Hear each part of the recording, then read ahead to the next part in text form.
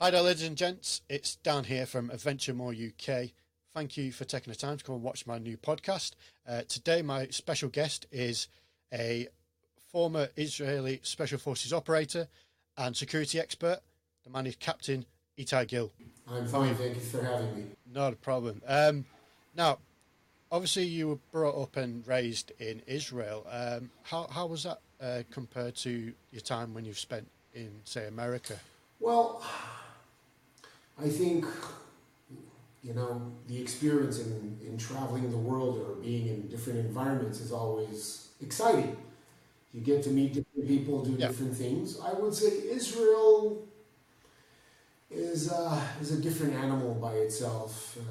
If you follow the history of Israel, we're a very young country, relatively. For those who don't really know, I would say in a brief introduction, 72 years old, the lady, and it was established in 1948.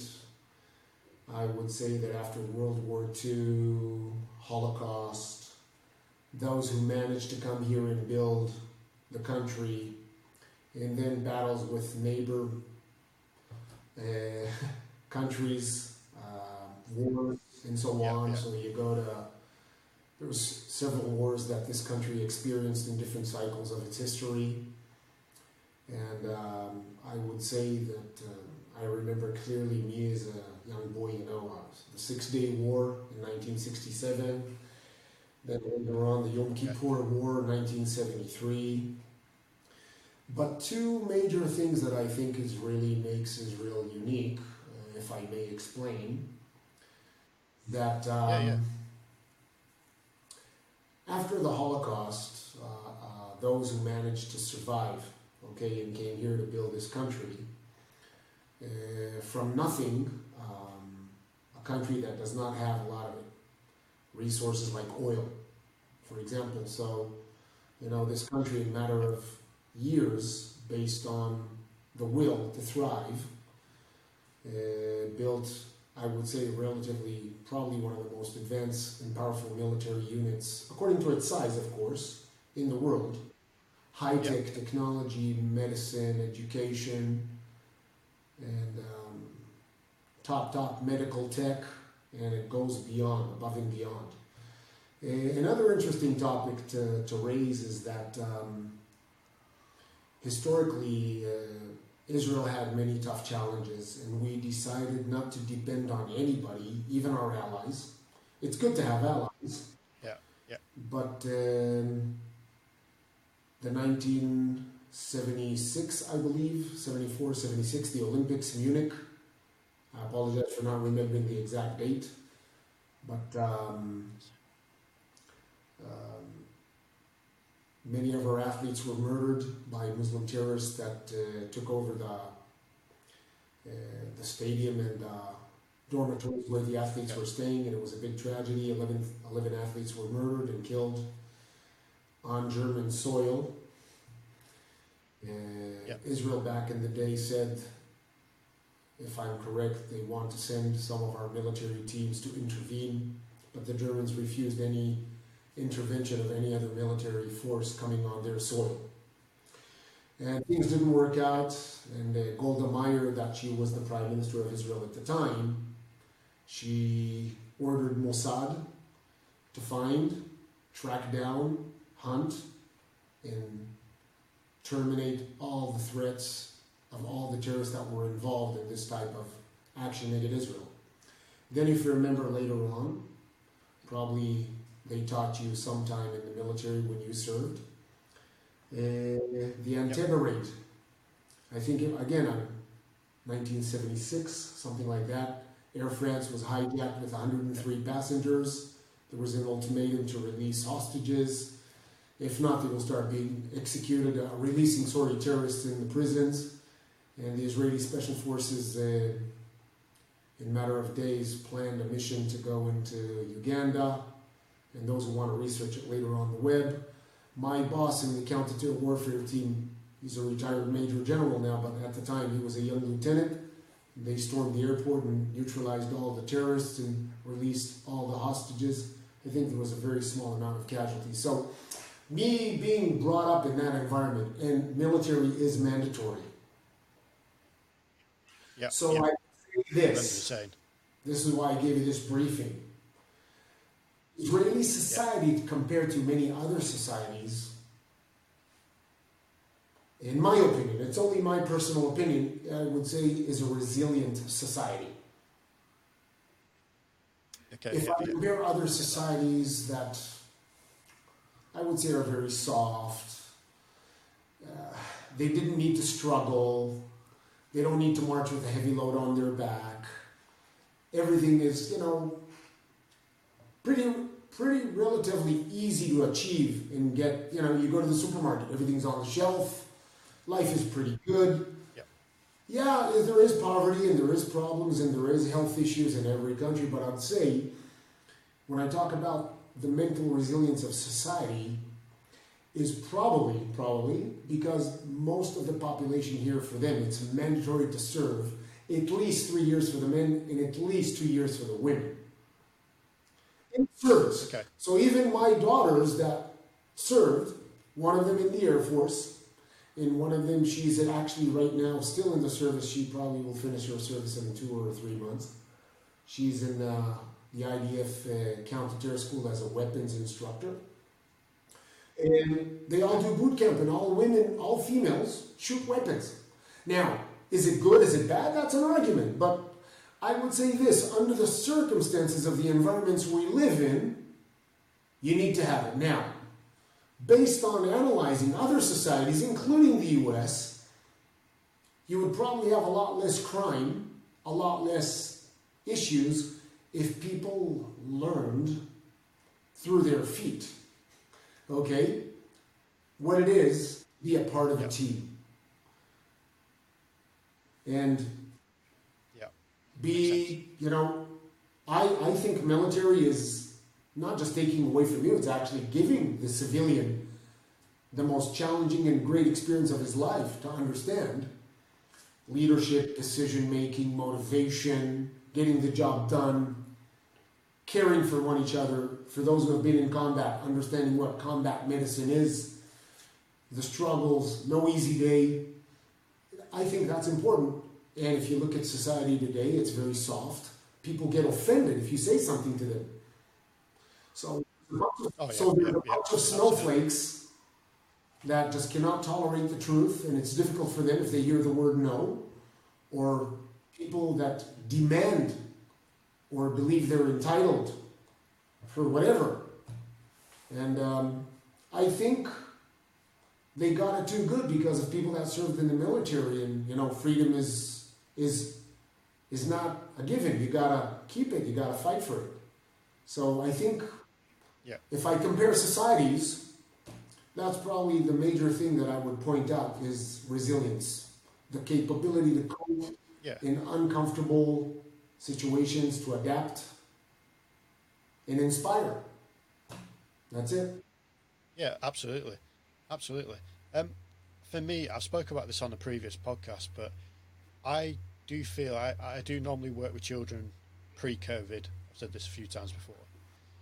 I do feel that children nowadays, most children, not all children, but most children especially, we're growing up in a generation now where everything's expected, entitled, and I think we're bringing up a softer generation. I think.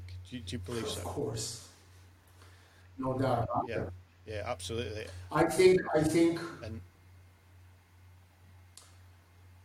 in Israel we use a term, it's a joke, what came before the egg or the chicken? And I use this because is it the children's fault?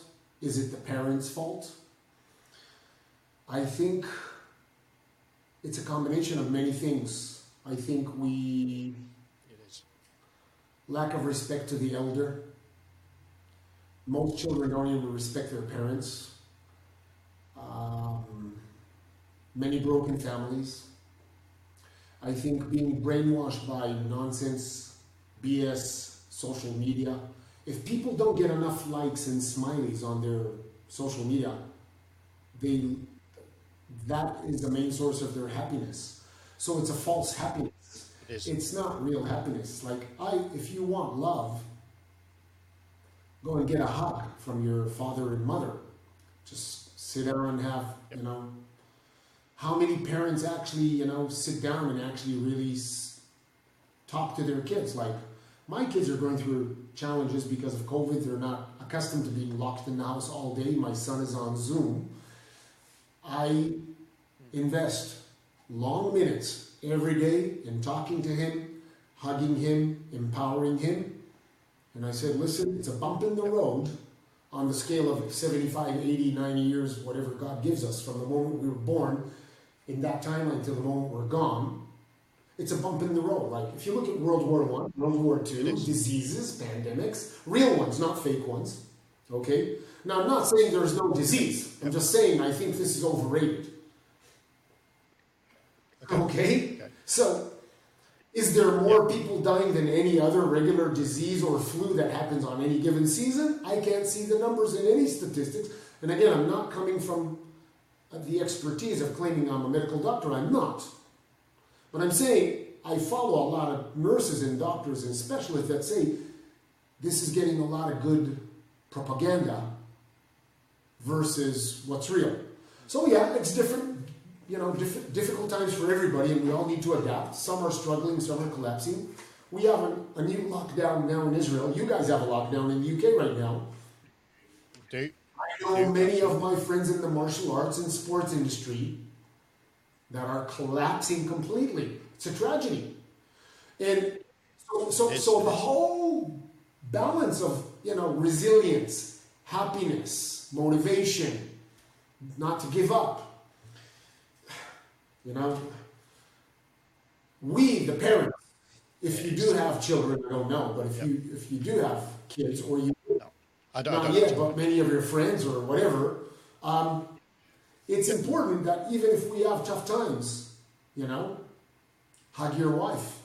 Most couples don't even get along at this stressful times because they're stuck in the same house all the time, and if there's money issues, they will struggle. But, that's a challenge. How do you stay away from getting in trouble with each other in the house and actually live in peace in such stressful times? Raising a family, making the right decisions, balance, happiness. I just say it costs zero money to hug and say someone I love you or care for you. What about the older people that are in lockdowns in nursery homes? We can't see them. We can't see grandparents. We can't see. That's a catastrophe. Yeah, it is. And I like you say, eventually this is all going to go away. I hope so. To a certain extent. Yes. I hope so. Yeah. And like you say, you're never going to get the time back, so you might as well make the most of what time we have right now. And, there's going to be times where you can't speak to your children, or they can't speak to you, or your grandparents, etc., your parents. So it's best to make the most of it as we are now, because I know there's a lot of people I've got friends who have lost grandparents, and a parent, particularly a friend of mine, or someone I know of, who lost a grandparents and a parent in the space of a matter of weeks. And that's tragic, absolutely tragic. I heart goes out to them, people that lost family members, at the end we're all human. That's what makes us unique and special. Yeah. Like I said, I always say, and it's not a joke when I say it, I always pray, I hope there's a lot more good people out there than bad people. Yeah. I think generally there is. I think I've done a bit of travelling over the years, and I've always met a lot more good people than there is bad. And that's in all walks of life. I think that's the good thing about, there's always that one person who spoils it for the minority. So I believe there's a lot more good than there is bad in this world, people in general. So obviously you mentioned earlier about being compulsory to join the military in Israel. At what age is that? Is that from 18? Well, technically it's 18. So 1 year and a half or 2 years before prior, when you're around 16, they start sending documents to your house to start filling up your health condition, your grades from school. Yeah. So the IDF is already starting to do a filtering system to see matchmaking, skills with motivation. Oh, so someone is very technical on computer sciences. Good possibility he'll be requested to join one of the cyber units. Okay? Yeah, You're absolutely. into electronics or optics. You'll probably go into something to do with laser, with optics, and so on. Air Force. And if you're into sciences, some go and study an extra 2 years after high school, so they get I don't know the right word in English, but it's like a first level of pre-engineer. So you can get, then you sign up for longer term in the service, you can get rank, probably first lieutenant, second lieutenant, and you can be involved in something with development, technology. So it varies, you know.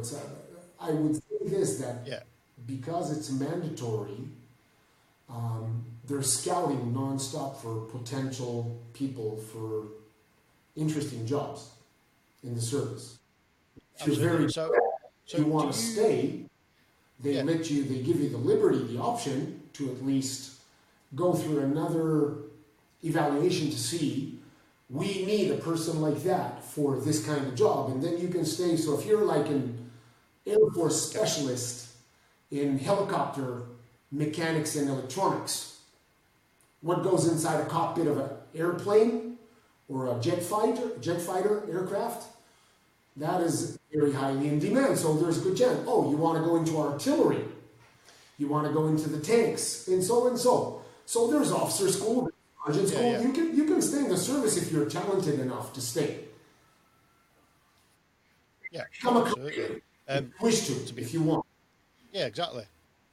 And that's obviously something that you did. Well, you made a state total of 14, probably 15 plus minus, I would say. Yeah, so I started like everybody, got drafted at 18, went to what we call infantry army basic, and then later on I went through like another selection, and then I went to one of the top teams. And served in what you guys will refer to like airborne paratroopers in one of those branches. And after that, I finished that. I went to study a little bit, and then I went for selection for what we call YAMAM. That is the counter warfare team. So to explain what that is the, I would say, probably according to the Israeli, what goes on here in the country is the number one team in the whole country.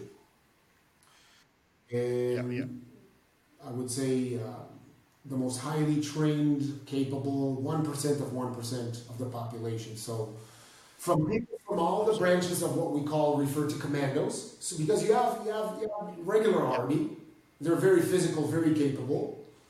Then you have commandos. So if you want to go into the commandos, you need to go through another selection and serve. So if you say infantry or Marines, you can say, okay, there's thousands of soldiers there. But if you say one of the commando units is in the small hundreds, 100 to 200. So it's much more smaller, but much more direct action and different capabilities. And the counter-terror warfare team is another animal by itself, because you need to serve in one of the top teams even to apply for YAMAM, for the counter-terror warfare team. And then you need to go for another selection. And you must have at least 3 to 5 years of combat, at least 3 to 5 years of proven combat. Okay. Yeah. You need to have been, or you went to what we call lead in command, sergeant school, or you were an officer. So they will not take anybody that was not a sergeant. You need to know how to work with people and be a leader. Possess some of those. It's a must. Yeah.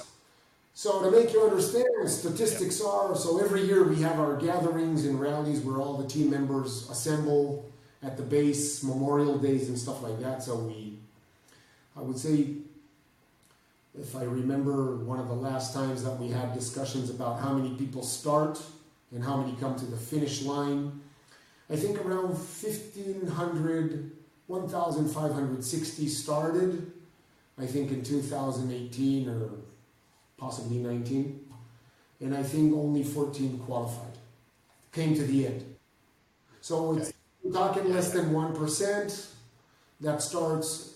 So you have interviews, psychiatrists, psychologists, all these tests to see you're healthy, you're fit, you're mental.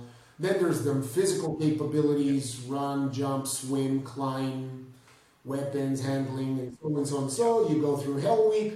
Hell Week is a pain in the butt. It's very painful. If you manage to pass that, then you begin about 10 months warfare school, plus another 2 months in the teams.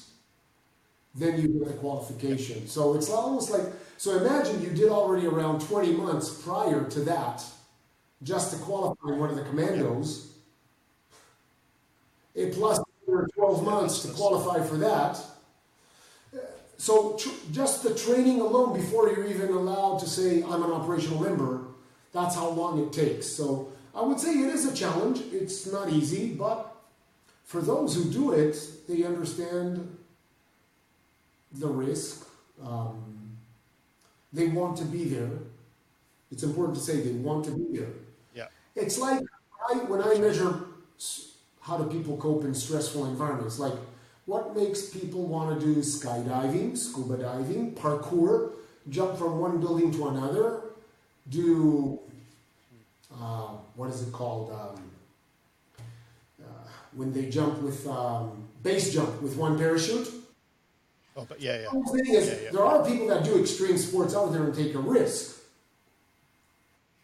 Yeah. Of course, every risk with its own calculations, right? We both know military, hopefully everything goes well, but there's always room for error and things may go bad. And we do lose teammates and people get injured, seriously injured, become disabled, or they're not with us anymore. It's a calculated risk. It's like a firefighter. Maybe firefighters are not praised as much, but running into a fire, trying to save a family, you can die. And the pay is not that good. Absolutely. So what I'm trying to say is there are people that will risk their lives to save others. Do the average civilians understand it? I'm not sure. Some do, some don't. I think in Israel it's highly respected when you're in such a top team because people understand the sacrifice. So in Israel, people look up to it. So if you say you're a member of that unit, people say, wow, respect, sir. Like, people know how physical demanding and mentally demanding it is. So I think it's like the UK. When you say you're SAS or SBS, I think it carries weight, right? It does, yeah, it does. I just think, like, with that side of it, with the Special Forces side of it, it is highly respected amongst majority of the population. But just from a personal point of view, if you're serving just in the sort of generic or standard it's military, still very tough. Air Force, it is tough, but there is very much there's not much support, or there's not as much respect for people like that, as in for people like myself, because obviously people, there'll be people who say, look, you joined up, it was your decision, it's your choice, so on your head be it. That's sometimes you get that sort of get that said to you. I apologize. It's a snowflake attitude. I mean, you can strap your boots on, wear military uniform, and go ahead and march 30 miles in the mountains uphill with 40 kilos on your back. Go ahead, try. Carry a stretcher until you have that dent in your shoulder and your trapezius muscle.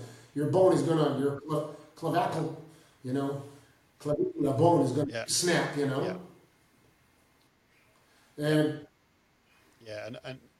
that's again, there will be some people who say, oh, well, that's your own choice, that's that, but I believe that being in the military has made me the person I am today completely. It makes everybody humble, right? It makes everybody humble.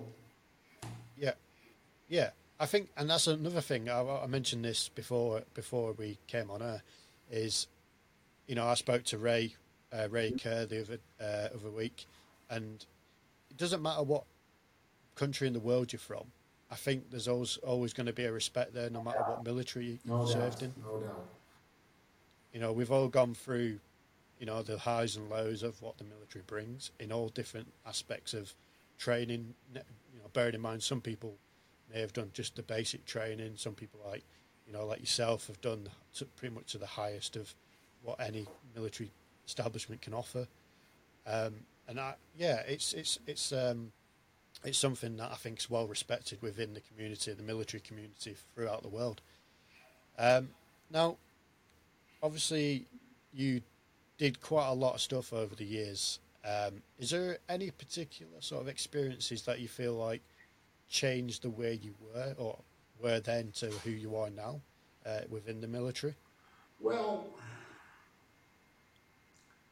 I was in the first Lebanon war, and then I've been, in many other conflicts,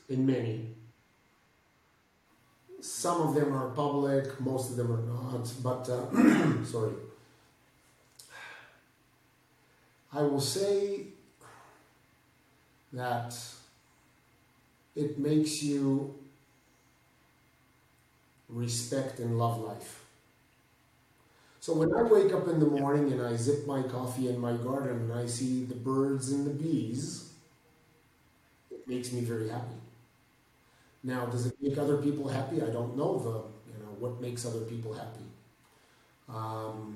I just embrace every day I wake up in the morning and I can breathe.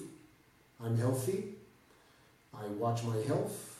I watch my mental health as well. I always try to stay positive. I think one of the things that made me get elected to the units I served in is the ability to, even in the worst case scenario, to stay positive. And the way, I am trained not to complain. I train my kids, don't complain, whine, and bitch, because when you complain and you come with a negative attitude, the problem still remains. You need to solve the problem. So the military creates in your mind, in your heart, some type of hardiness and grit where everybody has bad days. Struggles, health, cancers, disease, diabetic, obesity. So if someone just wants to lose weight, he's fat, and he wants to lose weight and get in shape. For him, that is a struggle. That is a very demanding struggle. That is like, oh my God, now giving up pizza and donuts? Are you kidding me? And shit food? Yeah. Yeah. So when I talk to people about to motivate them to get in shape, because I try to keep crazy in shape, is like, I tell them, so imagine you have a real expensive car and you put in the wrong fuel into the engine or the wrong oil. Will the car drive and accelerate as fast? The answer is no. So when you put bad fuel into your body, / bad energy, bad sources of fats, proteins, carbs into your body, that's also motivation. Empowering people to be fit and healthy today is probably one of the most biggest challenges worldwide, because a lot of people are unhappy being trapped in the body they're trapped in. Yeah, absolutely. Look at young kids, they get bullied in school if they're fat. So we in society don't accept fat kids. Now, it doesn't mean they're bad kids or not, but if it was up to me and I had a daughter or a son that's overweight, I would probably try to motivate my son or daughter to get in shape in order to create for them a better, position in the environments they're in. So kids that do, for example, contact sports, martial arts. Yeah, send your kid to do a martial art, empower him, give him something. Be around good people Yep. that will Yep. push you up, not drag you down. So me saying this Yeah. as a Absolutely. father, and I remember clearly my wife was years and years ago was complaining that I'm very physically demanding my kids to do push-ups and run. I take them into the mountains and teach them some basic survival stuff. And she said, you know, they're not soldiers. I said, I don't care. I just don't. They need to learn how to cope with, pushing up the hill. Life is going to be full with hills. You need to climb them. Yep. And Yep. it's a metaphor maybe, but everybody's got their own personal struggles. And mentioning, weight, nutrition, it can be anything. It can be just being, Could be. people can become whatever they want. And, I'm glad we're talking about this because I do talk a lot about resilience and, where does it come from? It's there. You just need to say, I want to expose it. It's like you need to carve it out. It takes time. It's not a given. I give you a pill and you swallow it. No, I'm a Navy SEAL. I have the physical ability to do what military men do. No, you don't. So I know many amazing stories of a lot of people that have their own struggles. There's a lot of very interesting characters on social media that once in a while I bump into their videos. And I enjoyed listening to them because they were overweight, they struggled, they went to Navy SEALs, they failed once, twice, or maybe even 3 times, I don't remember. And they managed to succeed. And like, wow, beautiful. Anybody can do whatever they want. And the other thing is don't let people bully you and tell you what to do. Stand your ground. No. Absolutely, it's absolutely true. So when you're 18 and you're joined into the military, getting your ass kicked and learning to be a team player, obedience, sharing. So if you're on food rations and you have just a little bit food left, sharing that little food with your team, with your buddy. Not showering for days, sleeping in a sleeping bag. It's wet, it rains, it's in the sand, in the desert. It's like all environments, all conditions. You're in a Zodiac, you're going to storm a ship. You get wet. It's going to be cold. Yep. You can't say you didn't know it's going to be cold. Oh, today it's cold, we're not operating. No such thing. In the mountains in Lebanon at 4,000 meters altitude, 18, 20 below zero. I was freezing, but it is what it is. So what I'm trying to say is that all of these little things that I'm touching in this conversation, as a father to amazing kids, I have managed to push my kids to be successful, resilient, and relatively positive about how to cope with problems, how to deal with stressful environments. It's not perfect, but it's above and beyond the average people because my daughters or my son, my older son Tom, he served in the service, and he was also a counter-terror school sniper in Special Forces. So that's a skill by itself. How much discipline does it take to be a sniper? Yeah, A lot. But only people that are in the business will understand what it takes. So what I'm saying is that It's, everybody wants, but how much are they willing to struggle and fight for it? I think military teaches us, wearing uniform teaches us. I tell people, you have a bad day, fuck off, join the military, and then tell me you had a bad day. Go ahead. Yeah. So that's me. Not everybody likes what I say. Not everybody can relate to what I say. I'm pretty straightforward. yeah. That's But I feel like that's the best way to be. That's the best way to be, is be straightforward. Like, I've said this before on previous conversations. I'm very much to the point. Like, I don't beat around the bush because that's when mistakes can happen. Like when you're serving in the military, they don't say, "Oh, do you mind doing this?" Or do you, like, if you're in the middle of when I was in the middle of Iraq or Afghanistan, and they said, "Oh, do you mind doing this? Do you mind doing that?" They don't say that. They say, "Right, you need to fucking do this, otherwise this is going to happen. There's going to be consequences." yeah. You know, you can't just kind of, oh, excuse me, do you mind doing this, please? That doesn't work. And I feel that that's what happens sort of generally in like in a lot of children. I'm sure it's the same. Obviously, where you are, but it's the same with us in the UK. A lot of, like we said earlier, we mentioned it earlier about a lot of kids are brought up. Obviously, don't get me wrong. I've said this before. There's a lot of good things on social media, but there's also a lot of bad things. And I feel like if you cannot motivate yourself to do what you want to do in life, and you need someone who's on social media, on Instagram or whatever it may be, then you need to reevaluate your own sort of mindset. Because I don't think people can get someone else to motivate them. Now, I've done talks in schools before about all sorts of different aspects of childhood, like bullying and, just going through the chain, like growing up and stuff like that, and people like career opportunities and stuff like that. And I always say to them, like, people, you need to make your own mind up. Like, I can say I can't motivate you to do what you need to do. I can give you the tools. I can offer you advice.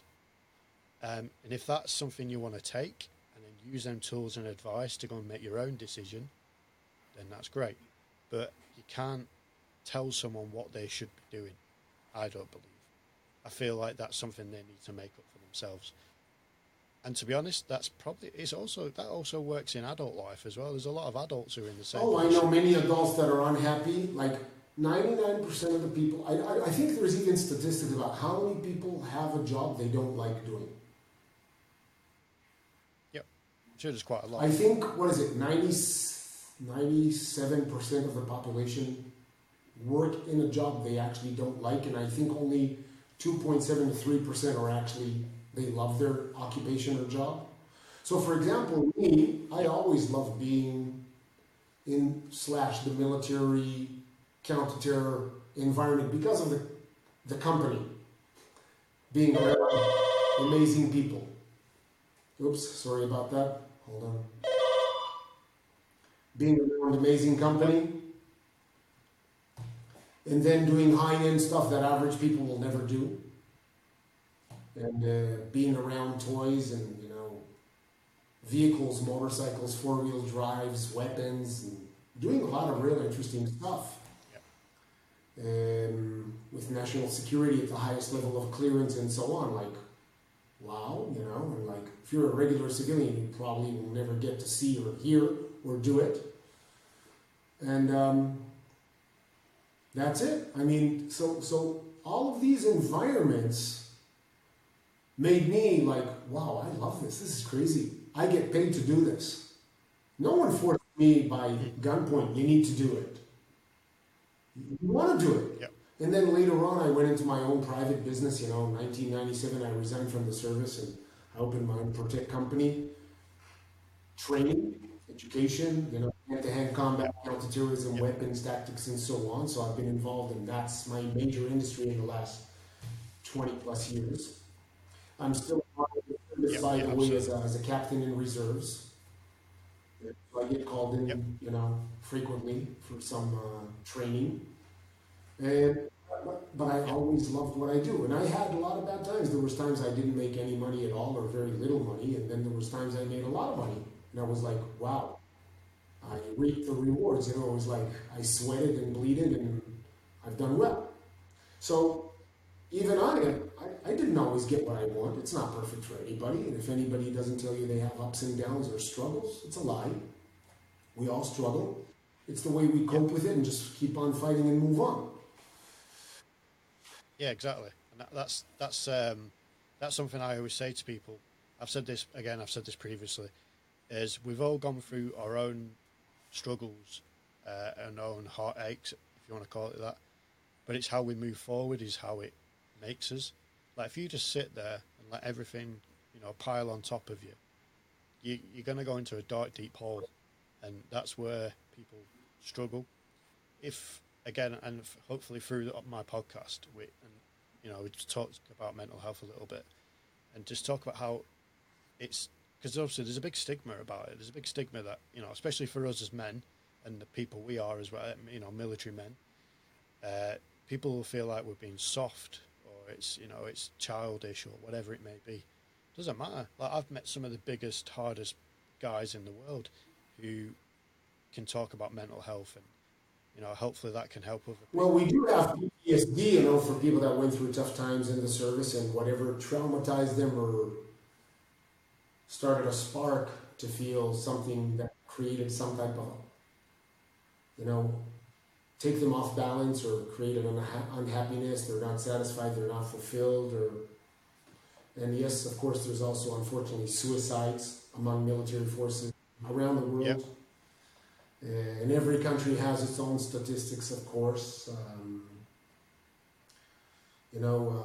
Me, I'm deeply involved in the training where I created my own academic research. I call it CWR, Crawl, Walk, Run, that created a measurement tool to assist in training. Because so for example, when you were in the Army, I can measure from whatever rifle you were shooting or handgun, the grouping you were doing at a certain distance and how many rounds can you shoot at a certain time. So it's relatively easy to measure how do I handle the biomechanics of a rifle or a handgun, and I shoot a paper target in center and I can get nice grouping and say, oh wow, he is very good at handling a rifle, but it doesn't necessarily mean how good are you in combat environments when there's going to be unknown environments and bullets shooting at you and tripwires and EODs, and one of your guys going to hit a mine and he's going to lose his leg, and how do we deal with stressful environments? Yeah. So I created some type of formula where I would say it's pretty accurate. It empowers the people by training them to have microscopic trauma, lots of failure, until they become successful. So we're looking into this a little bit as well in the service. I'm trying to have an impact with what I do to offer it. And hopefully we can save lives. And also, by the way, for better selection. Are all people suitable for serving in that environment? So they may be athletes, they may be able to run and do stuff like, me and Ray know each other from BBC Hell Week, right? Yeah.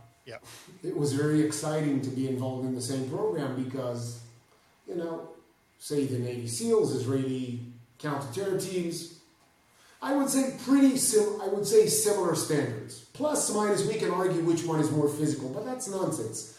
I would say both of them will kick your ass. Yeah. Both of them are very aggressive training models.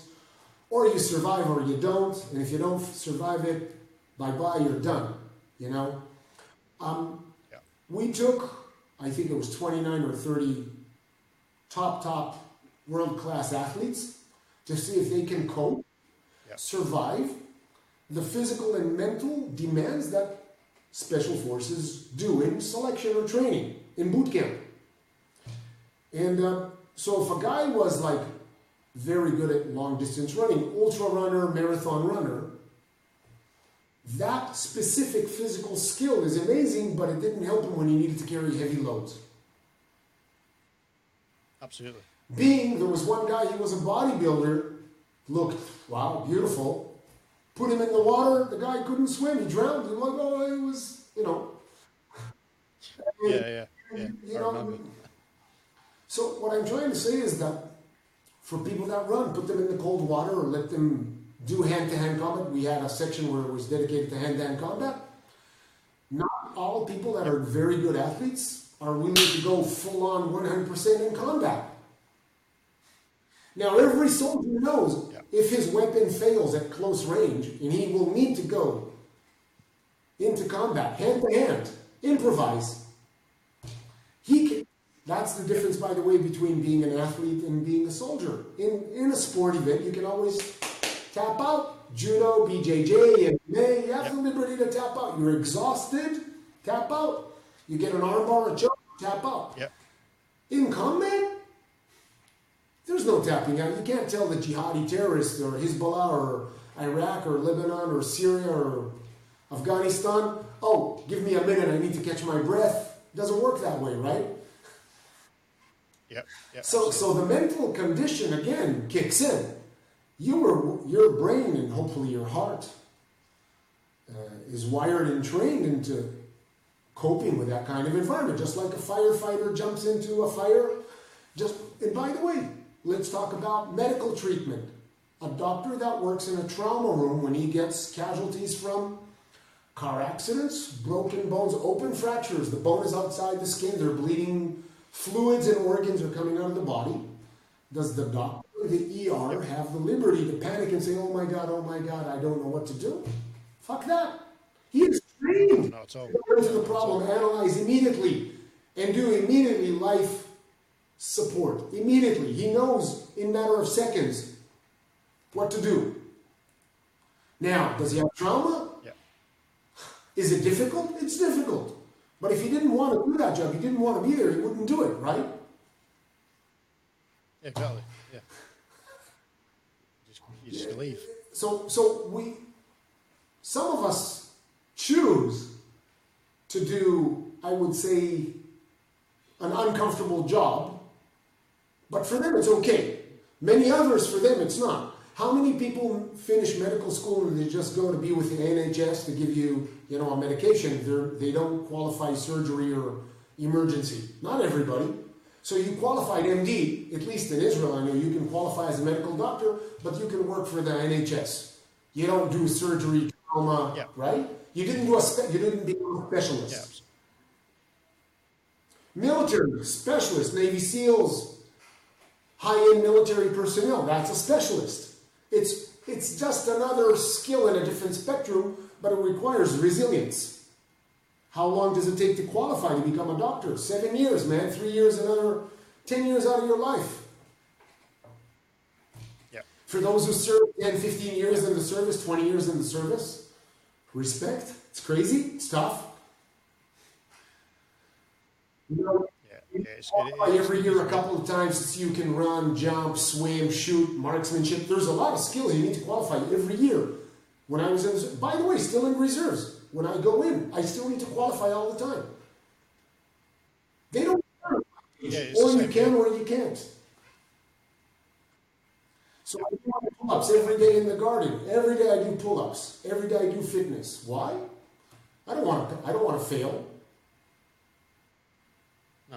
That's it. No, I can completely understand. I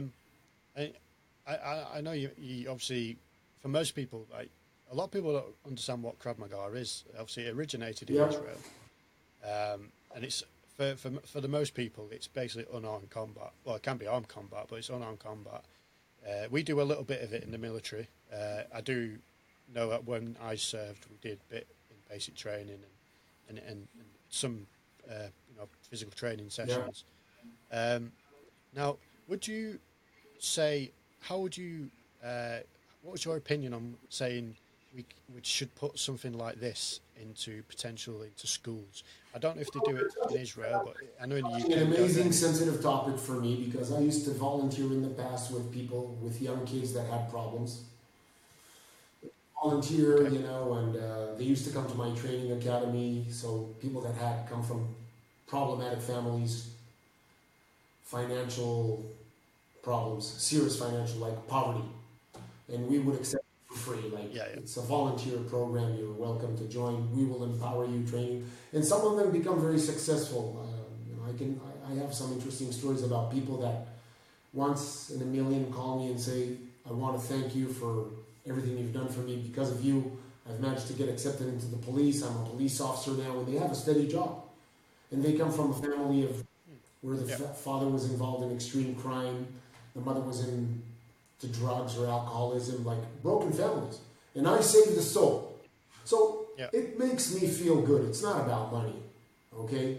Now, it's not a crime to say we love making money, but it's not just about money. No. So I think, like I mentioned to you at the beginning of the conversation, I said combat sports. So, for example, does it need to be a martial art? For example, rugby. Rugby is a very physical, demanding, full-on contact sport, correct? Sure is. I play a lot of it. So if I compare it to the culture of American football with all the protective gear, rugby players would do similar collisions with no protective gear, correct? I'm not that's pretty rugby. correct. I don't know even all the rules and everything, but I can admire the physical and the mental condition to go on head on. You know, I was in Australia and New Zealand. I saw All Blacks, you know. We're talking serious head-on collisions like car accidents. Oh, yeah. Yeah, you can... So I remember... And that's a combat. Yeah, I remember... And that is a combat sport. Yeah, before they changed the rules of the scrum, obviously where they come together, they were saying on average every scrum would generate about 2 tons of pressure. Possible. Going through the neck. Not to say that the athletes that do NFL in the United States are less worthy. No. I say doing the same thing with no protective gear is different. And I would say the Americans have great advantages in their societies. They have wrestling in schools. They got their football. I would say these two sports, wrestling, martial arts / judo, anything that with contact where you need to pull, push, fight, throw, it builds such a good confidence in young kids. Do that. Yeah. Now, of course, it can be many other athletic events, running, swimming, jumping. As long as the parents motivate their kids to be in some type of physical activity, and if it hurts a little bit, it will be with a bonus. So it means if it's a contact sport, where you actually, you know, a little bit boxing. What's wrong with boxing? I mean controlled boxing, not to be a world champion or anything, but to go to a boxing school, put on gloves and, you know, how to strike, how to defend yourself. So talking about combat sports, or combat in general, I would divide it into 2 sections. You were talking about the Israeli Krav Maga. It means contact combat. It was designed by Imi Lichtenfeld, way before the establishment of Israel. It was called Kapap, face-to-face combat. Later on, it changed to Krav Maga. I was not there at the time, so I'm just telling you what I know from history. It evolved. Okay. It was designed for the military. There was no ranks, no gis, no belts, no nothing. I have a video of me that's probably somewhere on YouTube. Army training school, where you can see me with my M16 striking the tires, strikes, and we're doing some defenses. So it was a military-oriented hand-to-hand combat skill that in a matter of weeks, you would be ready for the battlefield. It was not looking to create a beautiful technique, but it was created to develop determination and the will to win and aggression. So if you had no option, but you needed to go hand to hand with an enemy, what may happen? That was the technique that at the time that was given to, I would say, the military, from the lowest levels to the highest levels, at different levels in each unit, of course. Because some units get to train, 40 hours, and some units get to train 200, 300 hours. So it's all about how much do you want to invest into your team. So when I, for example, was an instructor in the military and later on in the counter-terror unit, I thought that being able to go bare knuckle is a value. Because everybody is always conditioned to put on boxing gloves in it, so it's okay to get a little bit tapped in the face a little bit with boxing gloves. But if you took off the gloves and you went bare knuckle, it's starting to bounce back now, bare knuckle boxing, right? Yeah. How many people are willing to go straight line and do bare knuckle? Almost zero, am I right? Yeah, not many. That separates the men from the boys. So what I'm saying, if I have a short time, of course we train with protective gear, so I'm not going to say we're negligent on the health, the safety of the guys, but I would recommend, I did it, I would recommend give the guys a little bit bare knuckle, a little bit. Controlled. 10, 15 seconds of impact, bare knuckle. Why? In the street, in a real conflict, there is no protective gear. So the ability to eliminate the fear of being hit from no glove has value. Do you believe so? The ability. What was that? Sorry. The ability to eliminate the fear of being hit from no gloves, bare knuckles, is something we need to overcome in training. Oh, You know, yeah, absolutely. in a street fight, there is no protective gear, right? No, there No, isn't. you do not get to choose in self-defense if you're attacked. You don't get to choose. No. That's what I'm saying. You will have to go. So I advise people, is it risky? Of course it's risky. And everything we do, driving a car is risky, okay? More people die in car accidents than in military operations, am I right? Yep, I'd say Yeah. so. So what I'm saying, more people die from regular diseases and smoking, alcoholism, obesity, diabetic, whatever, cancers, from, doing a combat sport. So what I'm saying is, I think overall, the benefits of doing combat sports / self-defense / the Israeli Krav Maga are a huge bonus to your soul and your heart and your mind. Why? It empowers you. It means, you know what? I'm okay with getting hit. It's not that bad. I can recover. I can actually defend myself. It's okay. I advise all families that have daughters, send your girls to do Krav. You must. Krav is also beautiful because it's all about improvised weapons. Here, I got a pen. Give a girl a pen in her hand. You see this little pen? Give a girl a pen in her hand. Yep. If one or two guys want to jump on her and try to rape her, force her to the ground, here you go. Improvised weapon. Yep. So if you went to classic judo or classic karate, they wouldn't talk about this object. No. But if you needed to, it can save your life. So Good.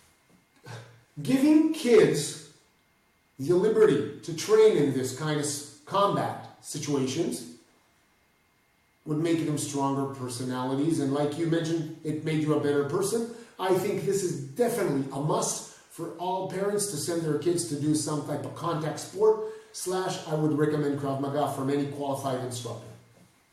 Somebody who knows combat. Yeah, absolutely. Not, Yeah. And I know as part of your business, you have many schools across the world, really. True. I know there's a lot in the I've trained thousands and thousands of good people around the world.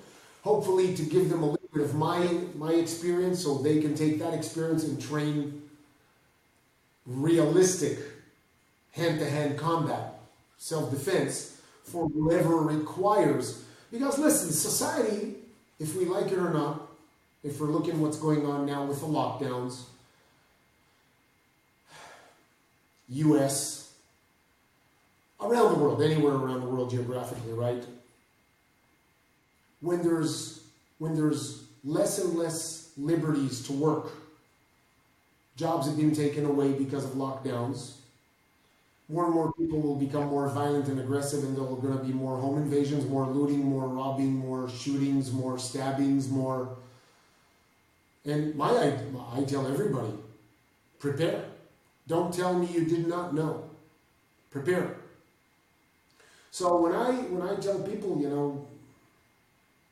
you need to learn how to defend yourself, your family, and maybe in the UK less there's / active shooters compared to the US because lack of firearms, but still there's a lot of knife assaults in the UK, correct? There is a lot of, yeah. So here you go. I mean, if someone has intention, it has nothing to do with a gun. It's about the will. And the will can be a blade.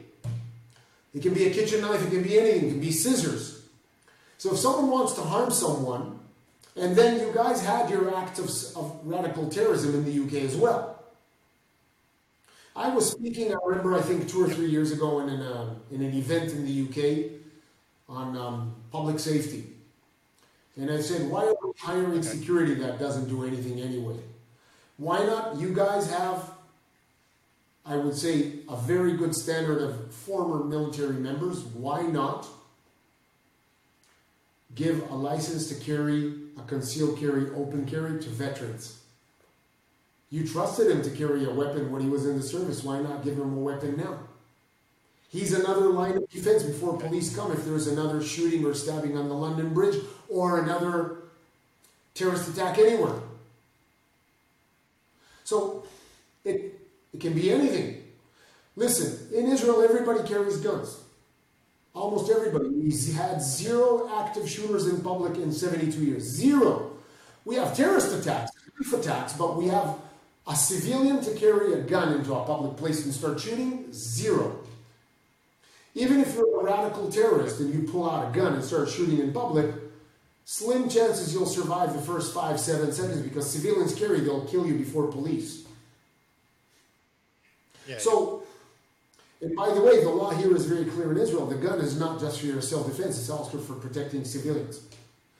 So actually, if cameras catch you with a gun and you did not intervene to prevent manslaughter, you may be held accountable and you'll go to court. They said, why didn't you intervene and neutralize the threat? Now, of course, if you shoot illegally, you may go, you may have problems. It may happen, but it's part of the risk. So here I am telling you that being a responsible citizen and me saying UK military members, I believe, are entitled, based on their training and their skills, give them a gun. It's another layer of defense in society. Okay. So it's an interesting conversation. It's not something I've thought about before, to be honest with you. I know there's, like you said, we've had not so many gun crimes as such, as in compared to the States. Compared to the US, it's very, very little. They have them pretty much, I would say they have them daily. So I can quite honestly say I don't think we have many problems. Do you remember in New Zealand there was a guy that shot inside a mosque and killed many Muslims? Christchurch.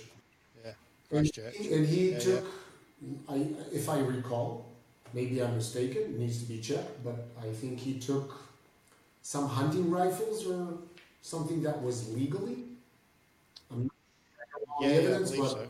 What I'm saying is he had the will, he found the tool to do it, he went in, and of course people didn't fight back because they're not trained mentally to fight back, and it was on camera, he was annihilating people like it was an Xbox, Sony PlayStation game. Yeah. So here we go. It's not just a radical religion issue. It can be a crazy white person. Anybody. The truth is, us talking about it, I don't care about no one's skin color. No one gives a fuck. I've served in the service. Most people have different skin colors, and they're amazing people. It's all nonsense. Absolutely. So if anybody has any complaints, nothing to do with religion, nothing to do with skin color. That's it. No, not at all. I completely agree with you. Now, what I was going to say, one question I was going to ask you, it's more of a general question. Obviously, you mentioned about Krav Maga, which is very important in what you do. Have you? I used to follow a program many years ago, and I followed the books of Bas Rutten. Have you ever worked with Bas? Sorry? Have you ever worked with If I ever worked with him, no, but we're actually supposed to talk at some point. We have a mutual friend that he's together to talk about something, yeah. So I know of his name. He's a very famous MMA fighter, and he's a great character. I know mutual friends that say he's like a real cool, easy character. So, but I never got to spoke to him yet. So it's in the pipeline. It's actually one of my buddies is trying to get us together to talk. Okay, that's cool. Now, last thing I just want to ask you, what's in the pipeline? Is there anything you can tell us that you got planned for the future? I'm in the same shit like everybody, so most of my business is based on traveling around the world and doing training, consulting, you know. So that kept me very busy up until 2019. I was very happy. Non-stop flights. I love the traveling, meeting with people, going to Latin America, going to Papua New Guinea, all over, just all over. If people go to the Protect Gallery on my website, they'll just see how many photos of places I've been traveling to. So I've been very blessed that my business has become international and I managed to go a lot around the world and see amazing and exotic places. Because of the COVID restrictions that are not just on me, on all my friends and business colleagues, I have academic online training and education. So we have Protect Academy, that is a business that is under the Department of Education of the United States. From the state of Maine, we have a license number. So people, it's beautiful because just like we started mentioning, how many great guys are out there that have a great skill, but they can't market it in such a competitive market. So necessary knowledge that you accumulated during your service, law enforcement, military, martial arts, sports, is not recognized academically. So a lot of sports or the fitness industry, not everything is recognized academically. So I'm not saying a degree. I'm making it very clear. It's not a degree. It's not a bachelor's, master's. It's just a qualification. But it says you have knowledge. And the reason I say this, because this is my main industry right now, education, online. It's done with videos and stuff like that. So we have people in the pipeline for public safety and risk assessment qualifications, people that do martial arts qualifications, different sports. I'm not sure, I think I had a discussion with some people in the UK that like almost any person can wake up in the morning and rent a place in the UK and claim to be a master expert in some type of sport or martial arts or some type of self-defense, and claim I'm a master, I'm an expert, even if it's nonsense. There's no body that actually regulates it to say this is real. So will they get insurance? Not. If something happens, I just don't know all the laws in the UK, so I'm careful to judge. But I would say many, many other countries worldwide that I work with and know, there is no regulation. For example, regulation to be a firearms instructor. In many countries, you're an owner of a gun. So for example, the United States, you can become an NRA, National Rifle Association's instructor in 1 day online, 1 day, 2 days, stand on the line and teach people, but then they'll turn around at the shooting range with a finger on the trigger, with a bullet in the chamber. So it was a threat. So their regulation and standard of safety that you know from the military and I know is not the same barometer. Is that a real legitimate qualification? The answer is no. So we can qualify people on firearms, weapons, tactics, close protection. So a lot of people have muscles and tattoos and they say, I'm a bodyguard. That's not a bodyguard. So is it a real skill? The answer is, in my opinion, no, but many may disagree of what I say, and that's fine. So that's what we do now. So if I'm not traveling, at least we get to do something online and help people to boost their careers online. I can give you the link later on to the website. You can share it with people if they are interested in training and education. Absolutely. I'll be putting it in the description. So that's to help people to be better in the competitive markets, because markets are going to become very narrow. More and more people are going to become aware and alert. If they're going to pay money, they want to make sure that the person they're going to pay it to is qualified. He has a real skill. Absolutely. So that's my angle on what I'm doing right now. Awesome. Now, my last thing, one question I want to ask you, just for everyone who's listening, what would you say to people on how they can live? What would you say to people who are listening that could live a better life, a happier life? Just like a sentence or so, a paragraph. You know, I will say that, as a military man, so people may think I'm soft when I say this, but it's actually coming from a powerful place to admit that Yeah. loving, hugging, kissing, love your children. If you have a wife, even though there's real bad days, everybody has disagreements with their wives. Just stay close, hug, kiss, love. Tell your kids every day you love them. Every day. Hug them and love them. It doesn't matter how difficult it is. Happiness comes also from treating yourself good, loving yourself, respecting yourself. If your self-esteem about yourself is not good, try to find out why is it and try to fix it. Don't stay in the same spot. It will destroy you. So you gotta love yourself too. And it's the way, what image do we see when we look in the mirror? Are you happy? And these things don't cost money, by the way. It's nothing to do with how much money you got in the bank.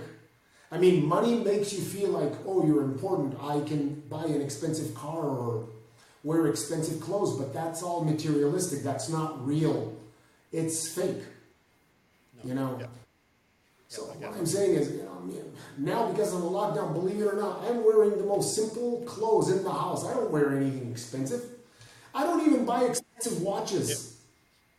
Yep. I don't really need anything to keep me happy. I got my kids, I got the family. Yes, I'm crazy. I'm crazy about military. And my wife says when I get called in for the service, why are you going? You're 58 almost, I'll be 58 next month. Why do you go? And I said, well, I love the smell of gunpowder. I'm addicted. And then, of course, I like the exploration and excitement on a motorcycle. I like riding. I wish I could get rid of it. It's not such a healthy business to be in. Riding is not so safe. But it is what it is. But again, just general happiness. Motivate yourself to do something. Do push-ups, do pull-ups, eat clean food. Read. Stay away from negative people that try to take you down. If you want to drink a little bit wine. Don't get involved in alcoholism. Don't use any chemicals. Don't do anything stupid. Stay away. Be positive. Yep. And I think, awesome. Yeah, do something good. Help. If you have a lot of stuff in your closet that you're not wearing, for example, giving to people generates a lot of dopamine. Makes you happy. If you can help poor people. So we, my kids were growing up. We had good clothes in very good condition. We were donating clothes to people that are in need. Not throwing it to the garbage. We actually would go to shelters and stuff like that and give it to people that are in need. Do something for people. Help old ladies, help old people. Volunteer, do something. And again, if you can't, start with yourself and your family. Hugs, kisses are a great cure. If you hug your kids and your wife every day for 30 seconds each one, and you got 3 kids in the house and a wife, that's 120 seconds of hugging. That's a great medicine. Believe me. And it costs $0. Yeah,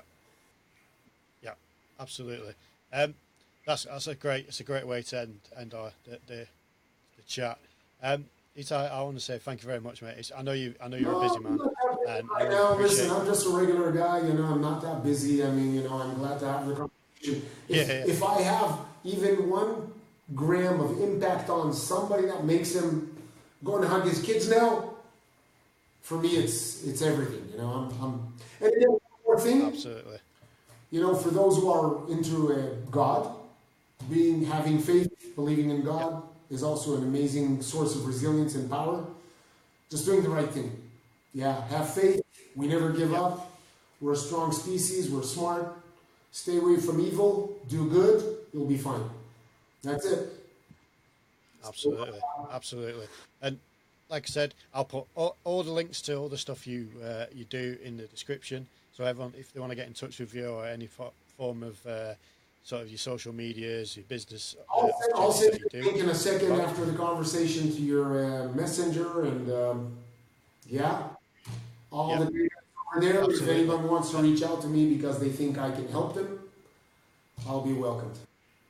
Yeah, awesome. Thank you very much. Thank you very much It's for much having me. It's an appreciated. honor, and let's keep doing great things. Thank you very Thank you much. so much. So, thank you very much. For everyone who wants to keep an eye on what I'm doing, again, I'll put my stuff in the description.